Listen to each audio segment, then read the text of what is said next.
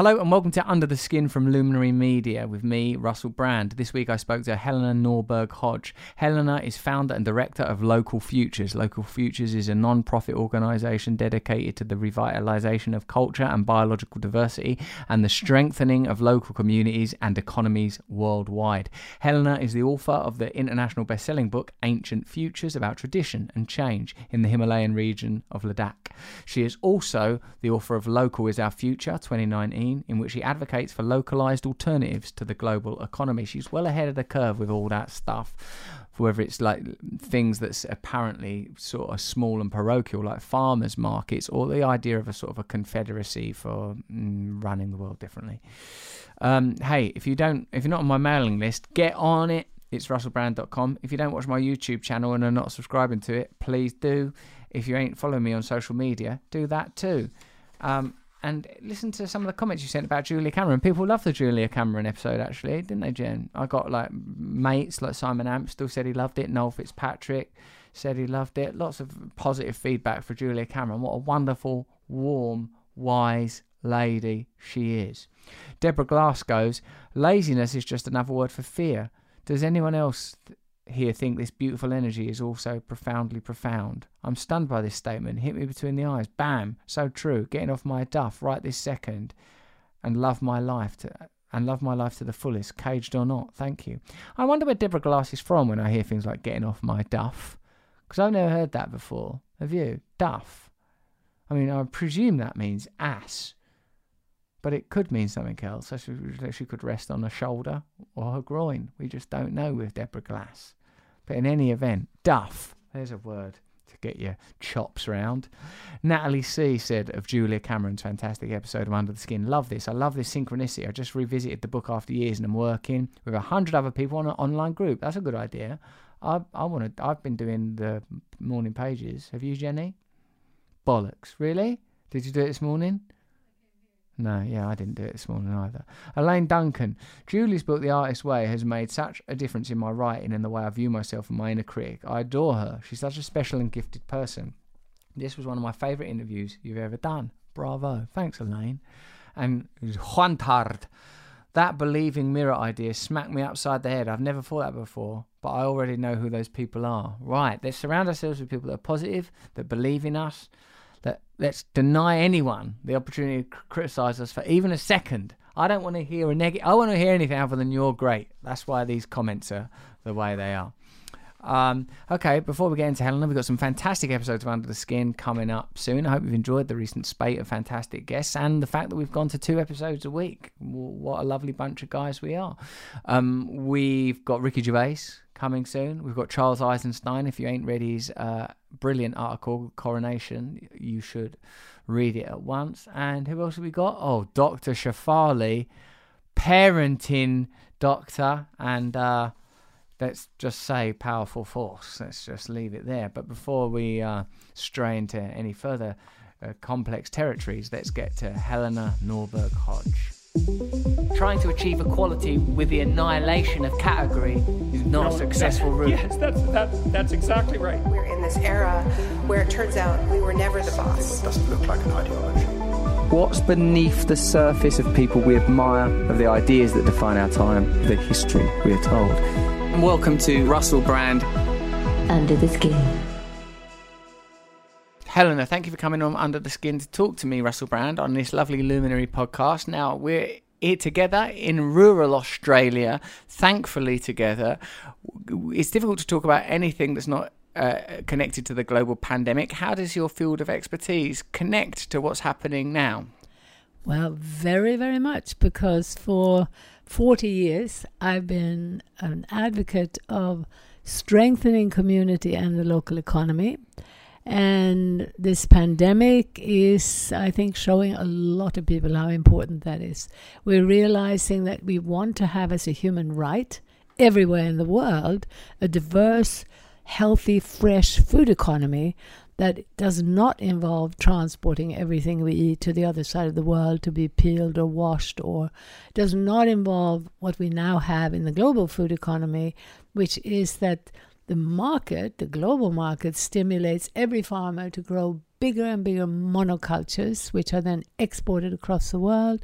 And of course, the monocultures in themselves are so destructive. They're anti-life, and they create these unnatural conditions where even when you're supposedly organic, because it's so unnatural, you have to have all kinds of external inputs.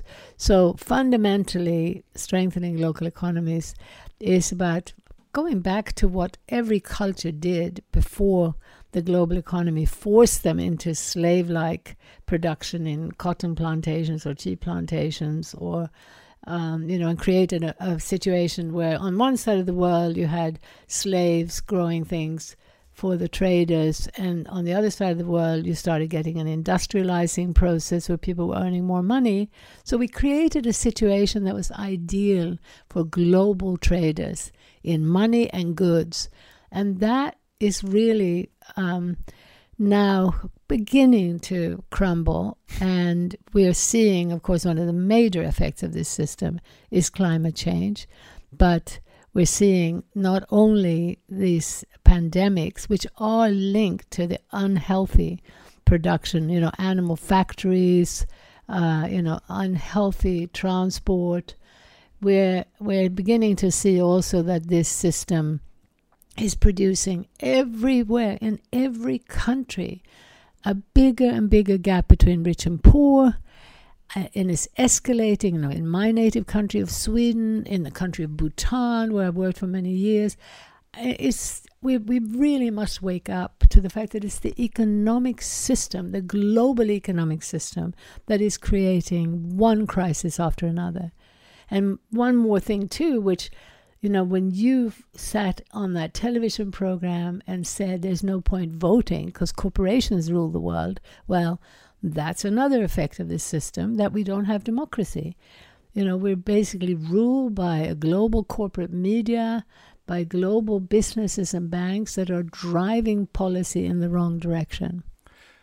Fantastic. I was very interested in what you said there, Helena, that the economic system that of global trade that is still dominant is a legacy of colonial imperialism. Its roots are in slavery and domination over, the earth herself or itself, however you see those sorts of things, and a kind of enslaved population. And of course now slavery is abolished figuratively, but a good many, there's slavery in the world, and there's also a form of slavery through poverty. Yeah, absolutely. But you see, also we're enslaved in this way that the giant businesses that have been, particularly dramatically in the last 30 years, been deregulated through treaties, through trade treaties. These giants are blackmailing our governments and basically saying, even after 2008, when it was clear that society doesn't do well having financial traders trading in mortgages of people's lives they've never met, they don't even know where they are, and we saw the instability that it created. So it was so clear to everybody we needed to regulate the global banks and regulate global finance, but it didn't happen because we were told too big to fail, we're too dependent on this system, and we don't realize that over these last 30 years, these corporations have been bullying governments into signing in black and white in clauses in the trade treaties called ISDS clauses, Investor-State Dispute Settlements. Governments are forced to sign, we will not do anything that might threaten your potential profit. We promise, we agree that if we did anything, like for instance raise the minimum wage or bring in some environmental protection, then you can sue us. And they're suing them in kangaroo courts, out of sight. It's crazy, it's not a secret really. Where can yet people look to learn more about that? That's a sort of a phenomenal secret world. Yeah, it is, and yet it's not secret. It's all out in the open. They can come to our website, localfutures.org, and we have lots of information. And we're trying also not just to provide... That was a water choke, by the way. Sorry? Just water went down the wrong hole. Still healthy. Yeah, we're trying, not just trying, but we feel so privileged because at such an early time, the awareness of the need to localize put me in touch with grassroots movements across the world. And so we are so privileged because we also have a far less negative view of the world now. We have far more hope than most people because we see evidence everywhere at the grassroots that people long for connection, for community, and for connection to nature. We're developing a huge cultural shift where the appreciation of animals, the love for plants, animals, and a respect for indigenous culture, a respect for the feminine. This is all growing into the mainstream culture. Where are we seeing this, Helena? I'm seeing it everywhere at the grassroots. Give us an example. Well, for one thing, where it's so structural and so real is in a growing global local food movement, which doesn't recognize itself as a global movement. That because in my organization we've been working in more than a dozen countries. We've been in touch with many more language groups because our books were translated into more than 40 languages, and so we've been in touch with people from South America, from Africa, from Asia, and so all around the world in an intuitive way, often without any knowledge about how this global system functions. People are just reacting like, the wife of a small farmer who was about to commit suicide because he was facing bankruptcy. She had heard that farmers markets can really help and, tried to get one started in her town in Devon. This is just one example. Devon, England? Devon, England, yes. Go on, England! England is pretty good in this movement, and it's partly because we started raising awareness about it in the late 80s and 90s.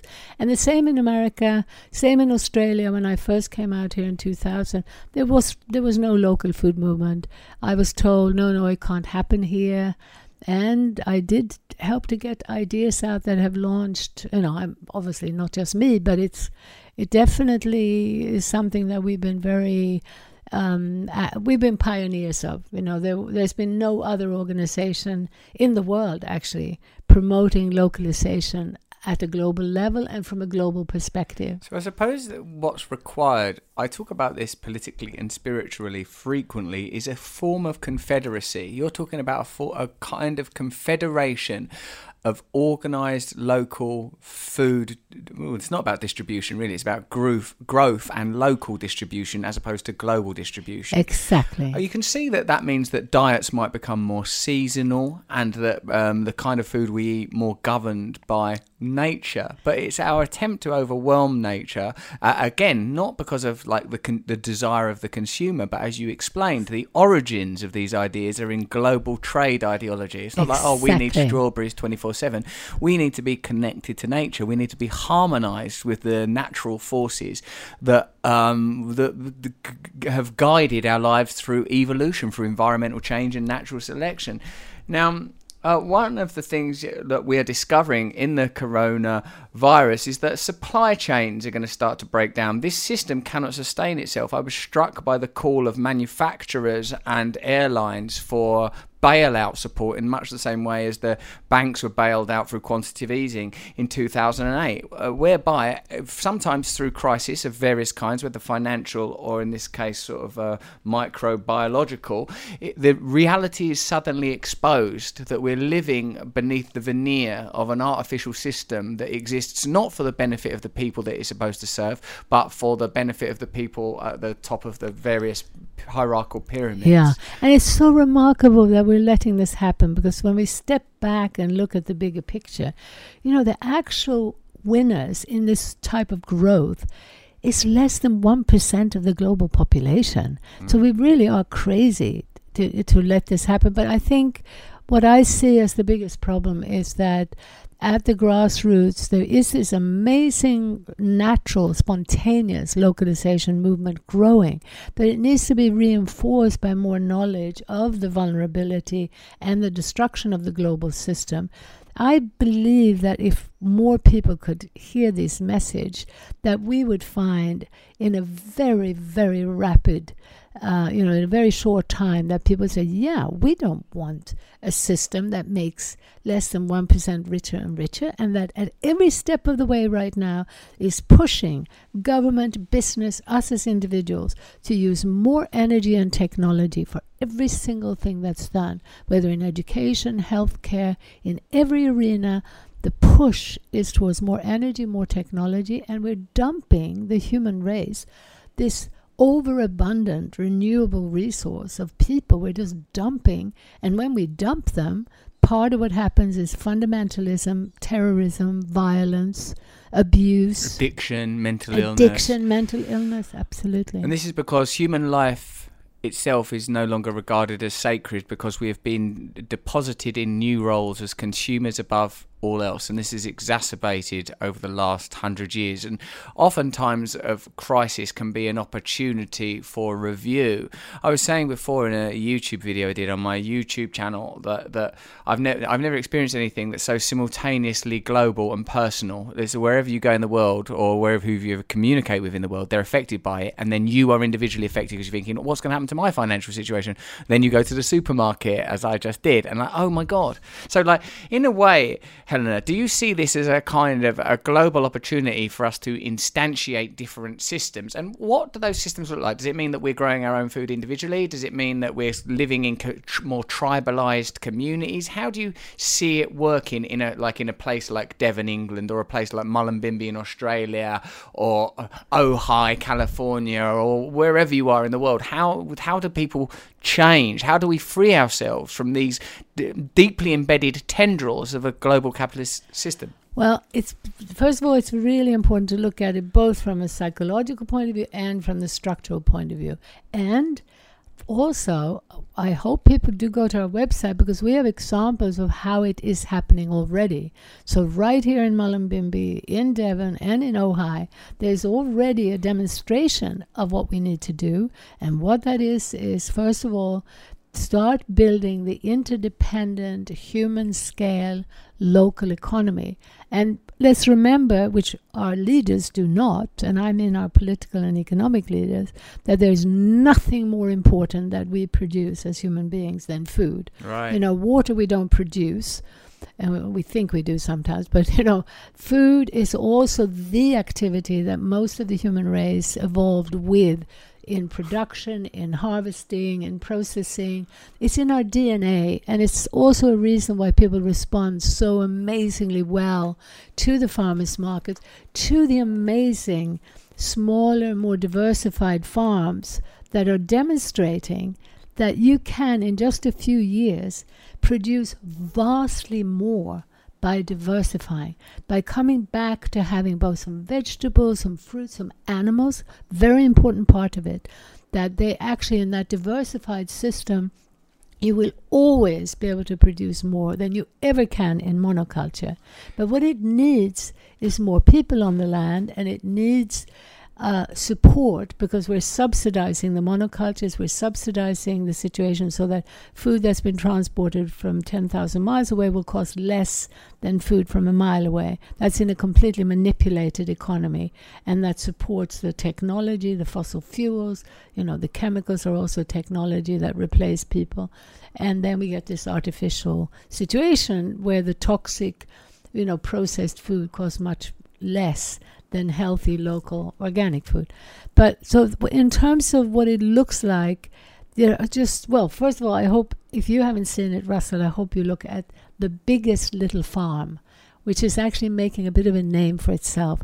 It's a fabulous film that shows this farm outside LA, about 2 hours outside LA, that took this barren monoculture, dead, and unproductive, and in just a few years turned it into this inspiring, thriving farm that also gave space to wildlife. That, the remarkable thing is that we can, and people are at the grassroots, showing that we can produce vastly more using less land and less water. And they're doing it also by using more adapted, indigenous, non-hybrid, non-corporate seeds, varieties of animals. They're going back to the heirloom varieties that are adapted to different ecosystems, adapted to the cold or the heat or the water. So the local food economy is the most important. It's also the biggest, clearest sign of what we need to do. And it's not everyone growing food in their back garden. It's about restoring a balance between city and country and allowing more smaller towns and even villages to survive. And one of the movements I'm connected to is one in China, where this agricultural professor whom I first met in 2006 started a rural reconstruction movement precisely to try to counter the dominant trend into the city. That dominant trend into the city is what's being pushed structurally by the global market and big business. So, a lot more to say. Shall I say a bit more? No, let me ask this question, if you don't mind, Helena. This idea about sort of empowering small communities, towns and villages, I was struck by how that idea is kind of controlled by conservatism and the right, typically. When you think of like for example, Brexit or the rise of Trump, broadly regarded as sort of a kind of right-wing reflux, a reaction against sort of detached neoliberalism, so shall we say. And actually, there's a point where all these ideologies start to meet, where you recognise that people that are say conservative, although in a way there's nothing actually conservative about a human being. That's like saying you were born a Tottenham fan or something. That really the values there are understandable. Like nationalism is tribalism reappropriated. Conservatism is wanting to protect people, wanting to protect your community. All of these things, in a sense, get artificially grown as if they get fertilized, GMO'd, modified emotions, modified psychological states. To all of our natural anthropological resources are harnessed and harvested again in the service of a globalized idea that does not serve the people that have become enslaved by it and give their lives for it. Yeah, exactly. And this is also what I saw so clearly in Ladakh and Bhutan, is that when people have strong intergenerational local community, first of all, I hope we can talk more about that, because it creates a completely different identity. It creates a secure identity where children grow up feeling fine about just how they are and who they are. They're not being compared to some idea of progress. They've got to be better, and before they're even born, we've got to worry about getting them into a good school, and they have to get into that city and get that job. So we've created this intensely competitive monoculture, basically a consumer monoculture. And nationalism was a way of breaking down the community fabric. And when people had that local identity to one another and to their place, to the land, to the water, to the trees, and they knew that that's what sustained them, they also generally were far more responsible in terms of the use of resources. But the nation state was a big step created by top-down forces with big megaphones standing there and saying, no, you are German, you are English, you are Indian.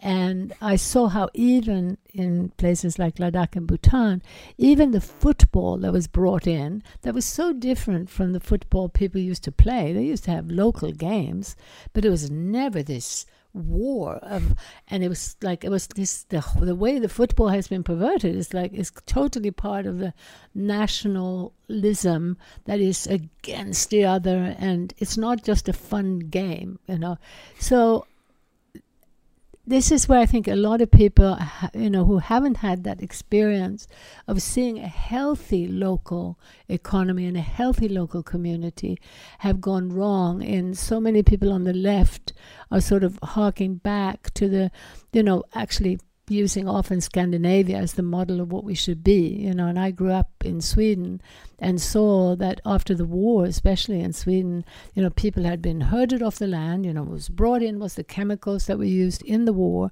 to put them on the land, and lots of technology using cheap fossil fuels, which weren't cheap at all, pushing people off the land into high-rise concrete buildings full of fossil fuels, and people sitting there already in the 70s in every dwelling, in half of all the dwellings, one person living alone, loneliness, alcoholism, depression, suicide. So we had, even in that relatively benign form of industrialism and globalism, because it was global businesses that were benefiting and driving things, in that more benevolent form, we still had huge ecological, spiritual, social problems. So, what I feel too is a complete understanding for many of my colleagues who've been very resistant to localization. Many of my, dear friends and colleagues, like Naomi Klein and all kinds of people, they have been fearful of localism because they've thought of it as right-wing.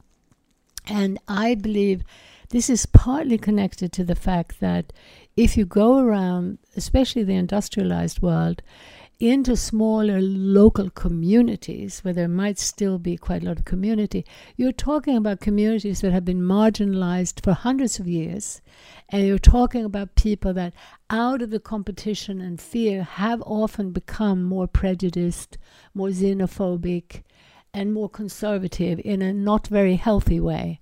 So what I'm trying to raise awareness about is the understanding that every psychologist will tell you that when you have strong, deep self-respect, that's when you're able to be far more tolerant of diversity. And it's the insecurity that breeds prejudice and fear. How do you develop strong, deep self-respect? Well, that's exactly what I was addressing earlier, is that's what was the biggest lesson probably from ancient Tibetan culture, untouched. So did you spend a lot of time in Tibet then? I did spend a lot of time. How long? How long? Okay. I'll just tell people actually that in my book Revolution, there was a chapter where I talked about a lot of your ideas and your experience in developing these local cultures and the kind of ideas that we're discussing now. And I actually think that book Revolution might be becoming bloody relevant again. Yes. But, and I love that you had love in there, because that's also a very big part of it. What else is there? Yeah. But so you spent this time in...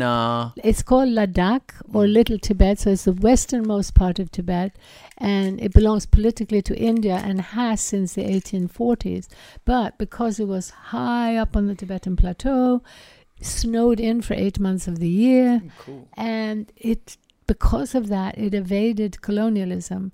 And a few missionaries who came out in the 1700s or so didn't really succeed. And it's very interesting also to read their reports, their books that they wrote. All of them confirm what I'm saying, which is that they were the happiest people they ever met. They were the most peaceful people they ever met, the most honest people, and that women had such a high status. So, and yet they were convinced they had to convert them, to Christianity. Yeah. But what was amazing was that I arrived there in 1975. I was a linguist. I had already learned to speak quite a lot of languages, and I was asked to go out as part of a film team to help to pick up a few words of the language of these people who had been so sealed off, because no one had been allowed to travel there in the modern era, because the Indians feared Chinese incursion. So all the borders were closed, and there was army around the borders, no one allowed up there. And then they threw it open to show that this part of Tibet belongs to India. That's why they allowed some tourists to go there. And I thought I'd be there for 6 weeks. I was living in Paris and quite enjoying it. I was quite normal. What were you doing? I had ended up as a linguist because I learned a lot of languages very easily. How many languages do you speak? At that point, I spoke about 6, and then I've learned about 8. But wow. I'm forgetting most of them. but I did speak about 8. And I did learn languages very quickly at that age, which I absolutely can't do now. So I had been asked to help to connect to these people who had been totally sealed off and pick up a bit of the language. And I just totally fell in love with these people, as everybody did who arrived in the early days. It was just almost, I mean, I can't tell you how many women said, I feel like I must have been here in another lifetime. I just feel like it's a bit like you feel coming to Malambimbi. You sort of come home. And it took me so I learned to speak. So anyway, I was supposed to be there 6 weeks. I fell so much in love that I had met some professors from the School of Oriental and African Studies. And they had, in England? They were out there doing research on the language. They'd also come out as it opened. And then we met up after about a month, and I had learned to speak a lot already. And they said, well, you could do a degree with us at SOAS. So then I had an excuse to stay. Probably as a normal Westerner, I might not have just stayed if I didn't have this thing to do, probably. I wasn't that normal, but I wasn't an activist. And so I decided to stay and started doing research on the language, and I went through this whole area, which is about the size of Austria, but only with about 100 villages and a total population of about 100,000. And I found everywhere just these amazing, radiant people. And so I ended up staying in that part of the world for 2 years, partly also because I got hepatitis and so on. But I was out in that part of the world for 2 years. And then after that, I ended up having read Small is Beautiful by Schumacher, and then feeling empowered that, probably as a woman, I don't know if I would have decided to write to the Indian government and say, well, there is another development path. Schumacher wrote Small is Beautiful. He really understood about the need for human scale. And he was a very well-respected economist, German, but working in England. And here he was saying that he'd been to Burma and seen that there really was no real poverty. And he was advocating a real rethinking of the economy. And so I then, wrote to the Indian government and said they've got 300 days a year of sunshine. Why can't we base it on renewable energy instead? And I was able, in a very difficult sort of way, to get some support from the central government. I was still suspected of being a CIA agent, and that's another longer story. But I was able to start... Were you? No, when you say it like that to me, I could almost get paranoid again. It's one of the worst things to be accused of, to being a spy, because you can't prove that you're not. No, because you can't So go, I am a spy, really, actually. I'm obliged to answer that question honestly. And I would have been a perfect one because I spoke so many languages. Well, you're a good spy. And even my Some think you are a spy. No, I'm a real... What do you call it? Not spy, but I'm definitely no, but not subversive. Be a spy. I'm subversive. You're a subversive. I'm You're a radical. Subversive. Yeah. You're a rebel. I'm a subversive, but I'm only rebelling against an inhuman patriarchal system. I'm supporting the deep healing and the nurturing and the humanity and the loving connection that everybody longs for. Every man, every woman, honestly. We're driven by that need for approval, for love and connection. And we don't see very clearly these days how every minute of the day we're swimming in a sea where the pressures prevent us from reconnecting the way we need to. And that's partly what happens is when people understand better the dominant system and when they have a taste of the new local, then they start waking up to that real need. And that's why so many people are stepping out of the dominant, those who can afford it are stepping out of the dominant system to say, no, I don't want to do this anymore. I'm going to go off and farm. I want to play music. I want to live a life. I don't want to be in this rat race where every single one, just think of it, even if you're the CEO of Exxon, or you were the CEO of Exxon, you were running like hell because there were mergers every day, and when there was a merger and Mobil and Exxon merged, there was only one CEO. So they're chasing their own tail, just scared and constantly pressuring for growth, continuing to extract wealth into a global ozone layer where the money is also now made out of thin air. They don't actually have anything, but they have our minds, because we believe that money is real when it's not.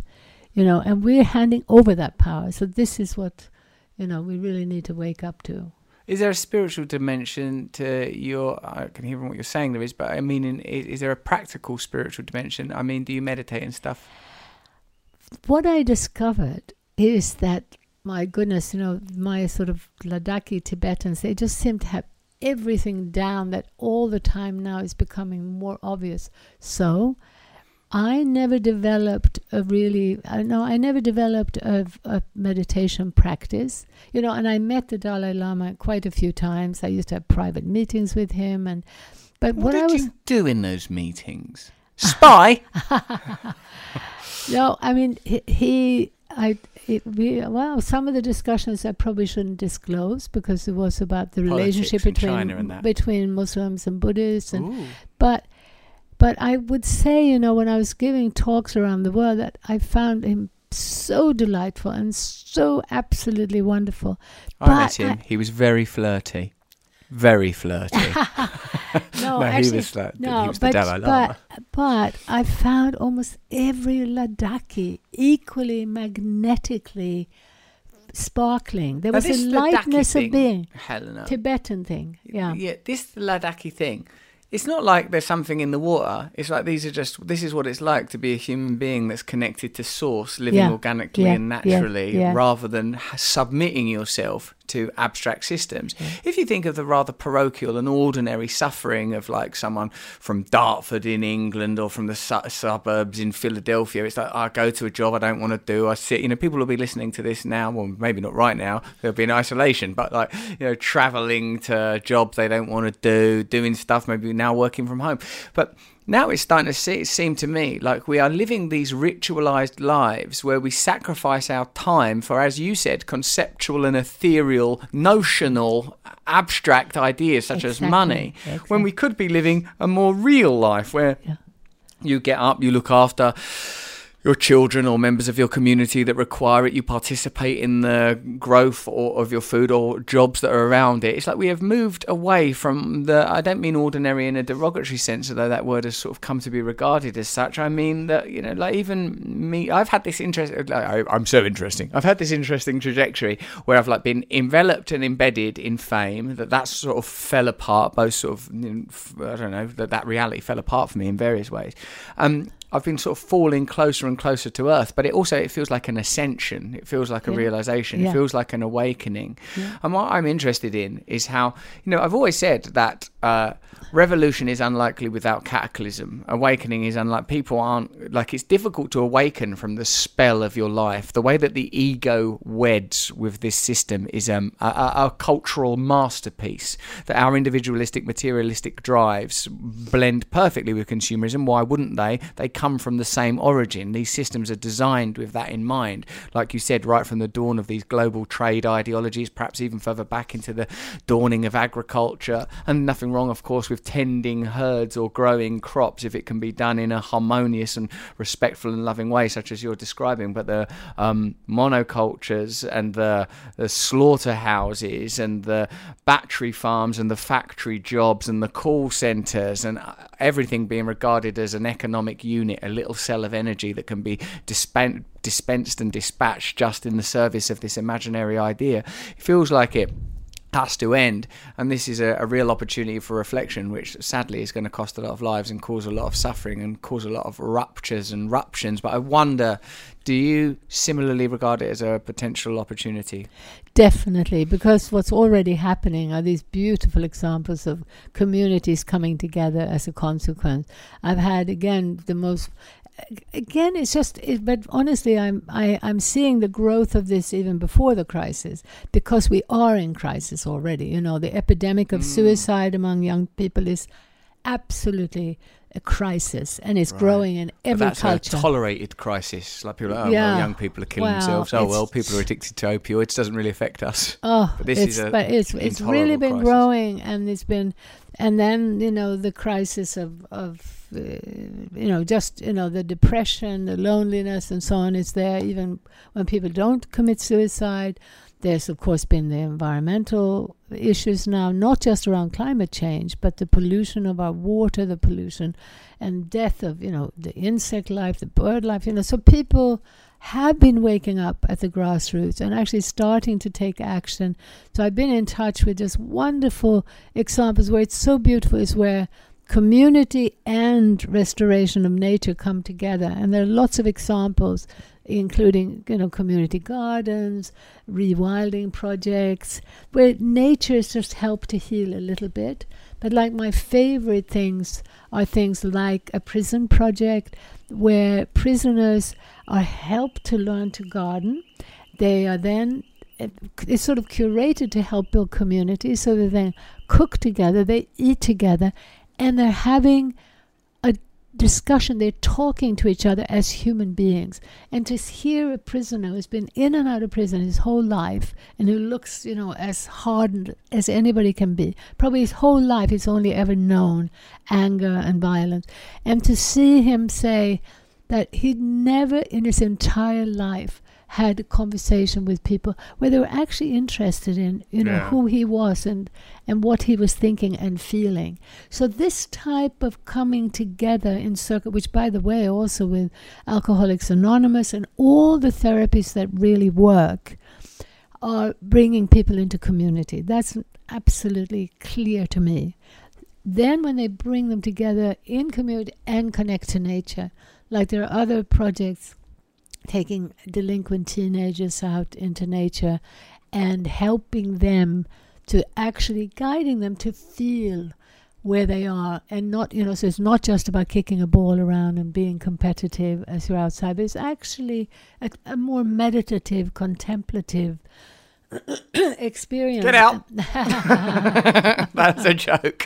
That was a joke. Sorry, you're so beautiful. I love listening to you. You're explaining so many complicated things so articulately and with such a depth of experience. I understand this is something you've been doing for 40 years. So I was in Ladakh, I actually went back half of every year for about 30 years and built up what became one of the biggest appropriate technology projects in the world, demonstrating solar, small-scale hydro, and more important than anything was bringing information about the fact that this seemingly perfect life on the other side of the world wasn't so perfect, because they were being bombarded with psychological warfare telling them that, send your child to school and then they'll get a ticket. Basically, that's a ticket to get a job in the city. And in the school books, it would say, we've got to get these illiterate, backward farmers off the land into the city. And then all the imagery that was romanticized this way of life that looked like we never had to lift a finger, we didn't have to work, and we were just earning money. And the Ladakhis, particularly the young, in a very short period, developed an inferiority complex about being themselves, and even ashamed of their own language, their own clothing, their own food. We did a lot of very interesting work, and I would just love to see this type of work happening more now, because there is still this huge information gap between the more land-based, traditional village life in the so-called third world and the urban, glamorized, romanticized urban consumer culture. So then, not only did they get bombarded with this idea about what schooling was going to do and how it was essential, but they also got bombarded with the idea that as the films were showing, that you had to look a certain way. And I saw these people, literally in the 80s, we were also living the other part of the year in a small village in Spain. And even there, they still had more intergenerational community and all kinds of things that come with that. And there, too, the same role models for children came in. And they were Barbie and Rambo. Barbie dolls and Rambo. And in Bhutan as well, same thing. And I saw these young people, suddenly the girls totally self-conscious about their appearance, and now long nails and high heels, and so they couldn't do anything anymore. And the boys, trying to look like they had no feeling, they wouldn't be seen near their grandmother, if you, paid them. When I first went to Ladakh, one thing that brought tears to my eyes was seeing teenage boys cooing over a baby the way grannies would. And there was nothing uncool about it. It was like men were allowed to own their feminine. And the women were very important in agriculture, which was the main economy, and they were strong. So there was this, which is another really important discussion, this whole gender discussion right now. As I see it, we need to be aware of this very complex situation where the global consumer culture has so polarized gender roles, made this joke out of both of them. And so the rejection of this as a social construct is okay up to a point. But you see, what the postmodernists were doing in academia was telling people if they thought male and female were different, they were essentialists. And this was very, very naughty, because you weren't supposed to believe that there was any real difference in the real world. From my experience, there is a very real difference generally, between most men and most women. But it's been polarized to the total detriment of both men and women. So it's a long discussion, but it's a really important one too. The thing I think of is difference doesn't necessarily require stratification and the imposition of hierarchy or dominance. Yeah. And the thing I saw once in a documentary and always remembered was most men are taller than most women, but not all men are taller than all women. So there's a sort of a crossover, and and I think as long as there's no requirement to prevent people realizing or expressing themselves however they want to, then what's the problem with acknowledging? But the other thing I hope, I'd like to mention in my book, Ancient Futures, because I do talk about these things. And the thing that was so clear too was that you had this polarization, but you also had a huge push in the direction of what I call a teenage boy culture. It was this, the sort of speed, the technology, the uprooting, the rejection of the more loving, connected, nurturing way of being. And as they were being encouraged to become these Rambos, they were also the first to leave their spiritual traditions, to leave their communities, and to go into the big city very avidly and happily. So the balance between, the movement out and the more connected is what I think we had through our evolution. Yes, and there is a requirement for there to be a spiritual dimension, I think, to achieve the kind of cultures, societies and systems that we're discussing. I think that once you absent spirituality from most people's everyday experience, then what remains is the material, the rational, the individual, resources and commodities. If you introduce the spiritual, then what is introduced is kindness, compassion, love, togetherness, unity, service, ideas that are older than our species, that have evolved alongside us, which are integral to our survival, strategies that are being discarded in favour of isolated principles that we're now seeing the consequences of.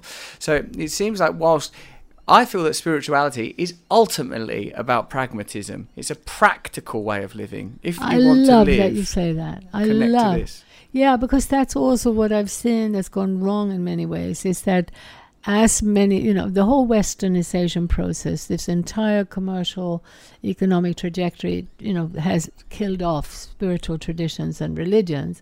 And as in the West, we started rediscovering the spiritual.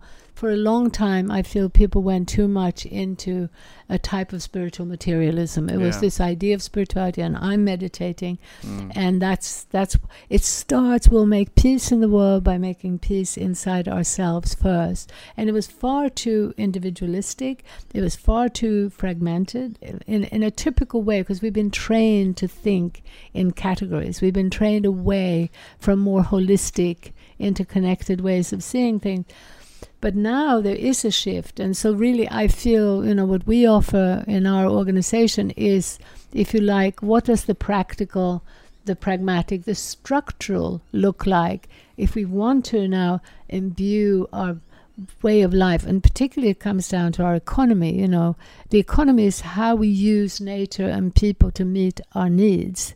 And when we meet those needs in a more direct human scale way, we get a completely different feedback loop. We're also then operating much more with experiential knowledge rather than abstract ideas.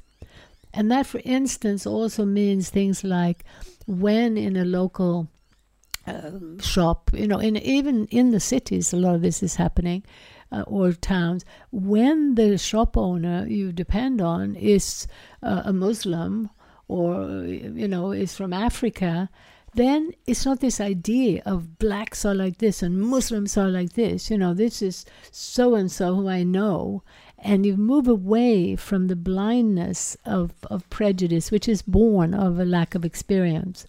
Now, it doesn't, again, it's a complex story, because I also saw in both Ladakh and Bhutan that when you pull people into a globalizing, urbanizing economy, and suddenly, instead of being dependent on each other, they're now dependent on anonymous forces far away, and this thing called money, and the money, you never know if it's going to be enough. You drive them into the city, and now they're intensely competing for those scarce jobs, artificially scarce jobs, and artificially scarce money. Then suddenly the other can become the enemy as groups. That's if we look at the so-called third world, that's a very common pattern. And also what happened a lot after the colonial powers left, because they had centralized the economy and created this artificial system, and now suddenly different groups were pitted against each other. I read this anatomical teacher called Matt in Los Angeles. I can't remember the name of their business now, but these two these men, they're married as a matter of fact, Matt and Bernie. They give me this book on biology, and there's this wonderful story about how we live lifestyles that our bodies are not suited to, sedentary, screen-staring lifestyles, and we're not evolved to live the lives we're living, just from an anatomical perspective.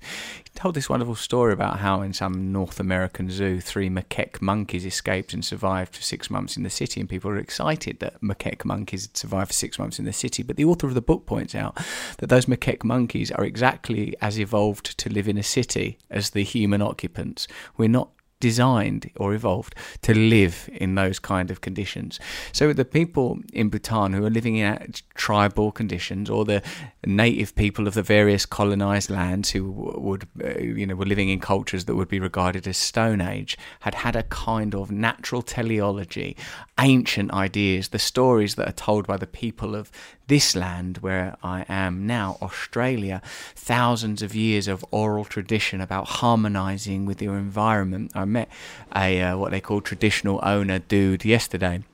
And he told me the story of kangaroo and koala were looking for water, and koala grew tired and discarded it. Kangaroo dug for the water, discovered it. Koala marched over and claimed credit for it, and as a result, koala lost its tail and was banished to the trees. Up until then, koala and kangaroo have been friends. Now, when I listen to stories like that, I think, what mythic truths are being held? And I thought, this story is telling you that when it comes to resources, we have to operate as a team. We can't be dominated by the ego, and if we do allow ourselves to be dominated by the ego, there will be a type of castration, and in our species it's unlikely that it's the tail that will be cut off. And there are codes, there is information, there are truths realizing themselves, and these truths are obfuscated by the opaque layer of capitalism designed to enshrine us in false systems.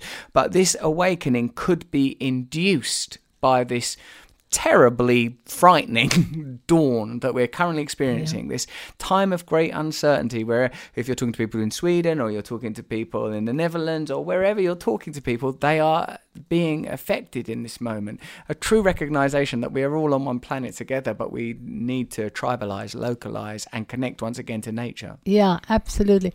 And I think using the word tribal may not be the best. Because Why? I think, because it's competitive. No, not because it's competitive, but it's because I think that the idea of strengthening the local community and the local economy very is secular, that, may I say, Helena? Yeah, I'm a religious man.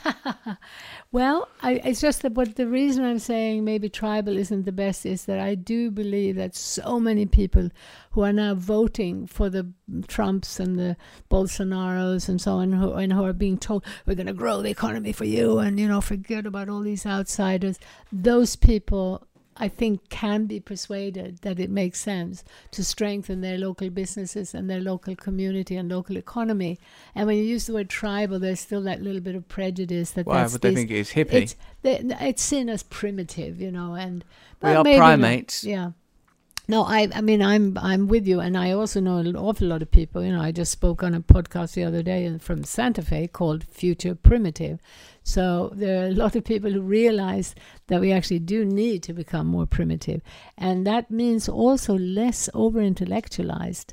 And one thing that's difficult in my world is that in order to deal with the sort of understanding the economic system, it gets a bit heady. But I'm so privileged that I have so many teachings from the ancient culture that are actually about linking, head, heart, and body. And, I started telling you also earlier how amazed I've been to learn from the Ladakhis that the way they did things were pretty cool. And so they just had it down. For instance, their spirituality, they had... Their practice was very much like what Eckhart Tolle talks about, which is being in the now and actually being able to move in and out of that space where you really feel how your brain has changed when you're in the more meditative mode, when the right hemisphere is more active. And now, just recently, and so they would do that. So most people... The average person who I found to be so incredibly alive and so full of just this humor and spirit, just amazing, magical people. The majority tended not to do long, hour-long meditations, but all the time when you were with them, you could see that they were moving in and out of that more meditative way. And just recently, have you been hearing about the vagus nerve and the importance of the vagus nerve? Yes. It's this central nerve that goes down through our whole body. And it turns out that when we chant, we stimulate it in a really good way. And then I realized this is what they did all the time, because you'd be talking to them and saying, "Hey, Russell, how are you today?" And then you go, "Om Mani Padme Hum," virtually humming that, and you're already in that other space. And then you come back and say, "Oh, did you have a good time?" Om Mani Padme Hum. So they're like literally in conversation. They'd be moving in and out of that space. And that's sort of, for me, I think, so my meditation I'm trying to practice that. And another lesson from them is that, and I think this is true of almost all traditional cultures, that they sang and made music and danced, but in this participatory way. It wasn't a question of being a star and being perfect and, practicing and, one star gets paid $1 million and all the rest are just passive spectators. It was this thing where everybody did it, old and young together. And, they're dancing and they're singing, and all of that was a type of dancing and singing that worked for everybody, from, children to the old. And by the way, talking now about the virus, and you've seen how in Italy, where they still have a little bit more of that tradition, how they're standing on balconies and singing, across the road, and even harmonizing, and and again the whole community coming together in that way. It's a beautiful example of also something that I see happening. Already before the virus, it started happening, but I think the virus is going to speed up this process hugely. So there is this trend, I call them ancient futures trends, that we're recovering things that are in our DNA, and again, that are part of that connection. And it relates to also, the difference between being famous, which is awful because you feel isolated, and all these people are projecting onto you their idea of who you are. We want to be loved for who we are, for who we really are. And when we feel that connection of real community, it's a completely different experience. I've had enough of a tiny taste of fame to know that myself. but you, of course, know it much better. I've drunk heavily from that particular vessel. Helena, thank you so much for coming on Under the Skin. That was an amazing conversation. I know you could talk forever. We're going to be around for a while because no one's going anywhere anytime soon, it seems. So I hope we get to speak much more. Thank you very much. We'll put in the link. We should put information about some of your books and a website. And it's made me realise I'm going to go and listen to the audiobook of Revolution again, for Christ's sake. Very good. Thank you so much for teaching us so compassionately and beautifully. Thank you for everything you do. We Aren't I a love sweet you. guy? We love you, Russell. What a nice bloke. Well, I hope you loved that wonderful episode of Under the Skin with Helena Norberg Hodge. Isn't she wonderful? What a brilliant educator. What a fantastic mentor she is. Let me know what you thought of it on Instagram. Tag me at Russell Brown. Or you can tweet me. Don't twist me. Don't ever twist me. At Rusty Rockets with the hashtag Under the Skin. Sign up to the mailing list, russellbrand.com. And why not have a listen to some old episodes of Under the Skin, like the Charles Eisenstein one. He's coming on again soon with some brilliant insights and wonderful wisdom. Or listen to Lawrence Scott, author of Picnic, Lightning. I enjoyed that episode enormously. He's a brilliant writer. Check my YouTube channel daily for new videos. You might like the one of me and the missus at Joy Journal. Follow her on Insta. Her book is coming, what? The Joy Journal. At the Joy Journal. All right, it's at the Joy Journal. I talk to her in flesh. I don't follow her on Instagram. I've never gone, hey, how are you down there? I just go, oi, all right, mate, there's a game. I'm hungry. Help me. Help the children. I'm being eaten. So, yeah, follow her. And also her book, The Joy Journal, is coming out soon. And why don't we put a link to that? Places. Yeah, okay, well, there you go. I love you. Thanks for listening to Under the Skin from Luminary Media. Turtle Power. That's our new jingle. Luminary Media. Turtle Power. You don't think that's yeah, like the Luminary Media. Turtle Power. Yeah.